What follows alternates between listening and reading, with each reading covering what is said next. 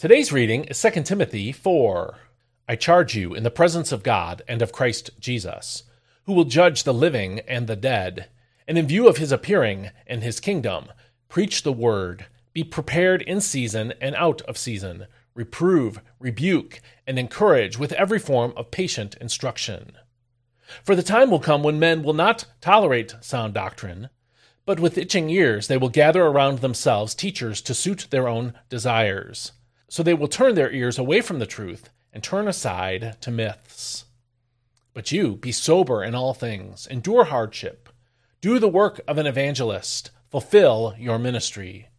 For I am already being poured out like a drink offering, and the time of my departure is at hand. I have fought the good fight, I have finished the race, I have kept the faith. From now on there is laid up for me the crown of righteousness, which the Lord, the righteous judge, will award to me on that day, and not only to me, but to all who crave his appearing. Make every effort to come to me quickly, because Demas, in his love of this world, has deserted me and gone to Thessalonica. Crescens has gone to Galatia, and Titus to Dalmatia. Only Luke is with me. Get Mark, and bring him with you, because he is useful to me in the ministry. Tychicus, however, I have sent to Ephesus. When you come, bring the cloak that I left with Carpus at Troas, and my scrolls, especially the parchments.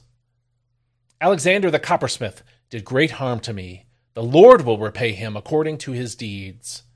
You too should beware of him, for he has vigorously opposed our message. At my first defense, no one stood with me, but everyone deserted me. May it not be charged against them. But the Lord stood by me and strengthened me, so that through me the message would be fully proclaimed, and all the Gentiles would hear it. So I was delivered from the mouth of the lion, and the Lord will rescue me from every evil action, and bring me safely into his heavenly kingdom. To him be the glory forever and ever. Amen. Greet Prisca and Aquila, as well as the household of Onesiphorus. Erastus has remained at Corinth, and Trophimus I left sick in Miletus. Make every effort to come to me before winter.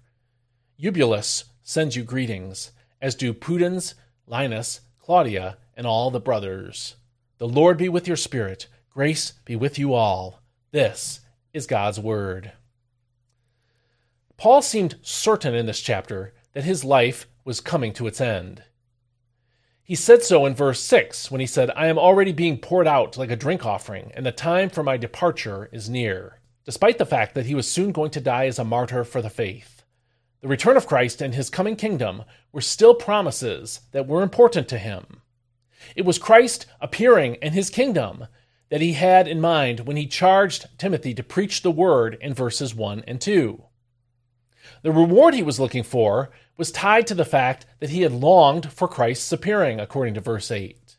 Even though Paul's death prevented him from seeing Christ's return from the vantage point of earth, there was no fear that he would miss out on Christ's kingdom. As he said in verse 18, the Lord will bring me safely to his heavenly kingdom. That's the NIV's reading. What he wanted most in life was for Christ to return and establish his promised kingdom on earth.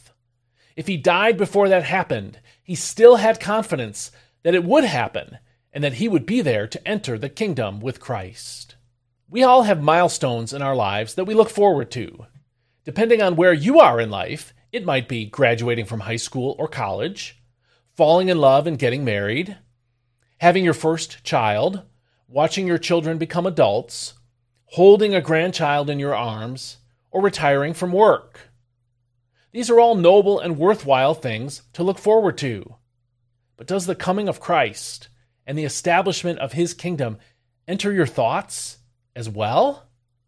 Are you looking forward to the day when we live and reign forever with Christ in his kingdom? If not, why not? Is it love for this present world? Are you investing too much in this world and not enough into God's kingdom through giving financially? The coming of Christ and the establishment of his kingdom will be the greatest time in the history of humanity.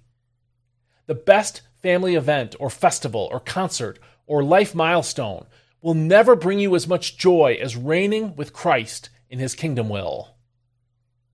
It will be the greatest time of your life, and it will last forever. If you believe that, it will help you to keep serving Christ, no matter what the climate or culture or traditions around you are. Enjoy and anticipate the good things in life that God created for us to enjoy. But keep Christ's return and his kingdom at the center of your hope. It will help you serve the Lord when truth is unwanted, like verses 1 through 4 describe. And it will give you hope and comfort in the moment of death. We see that in verses 6 through 8. And so I hope you're looking forward to the coming kingdom of Christ, longing for it, as Paul describes in this passage.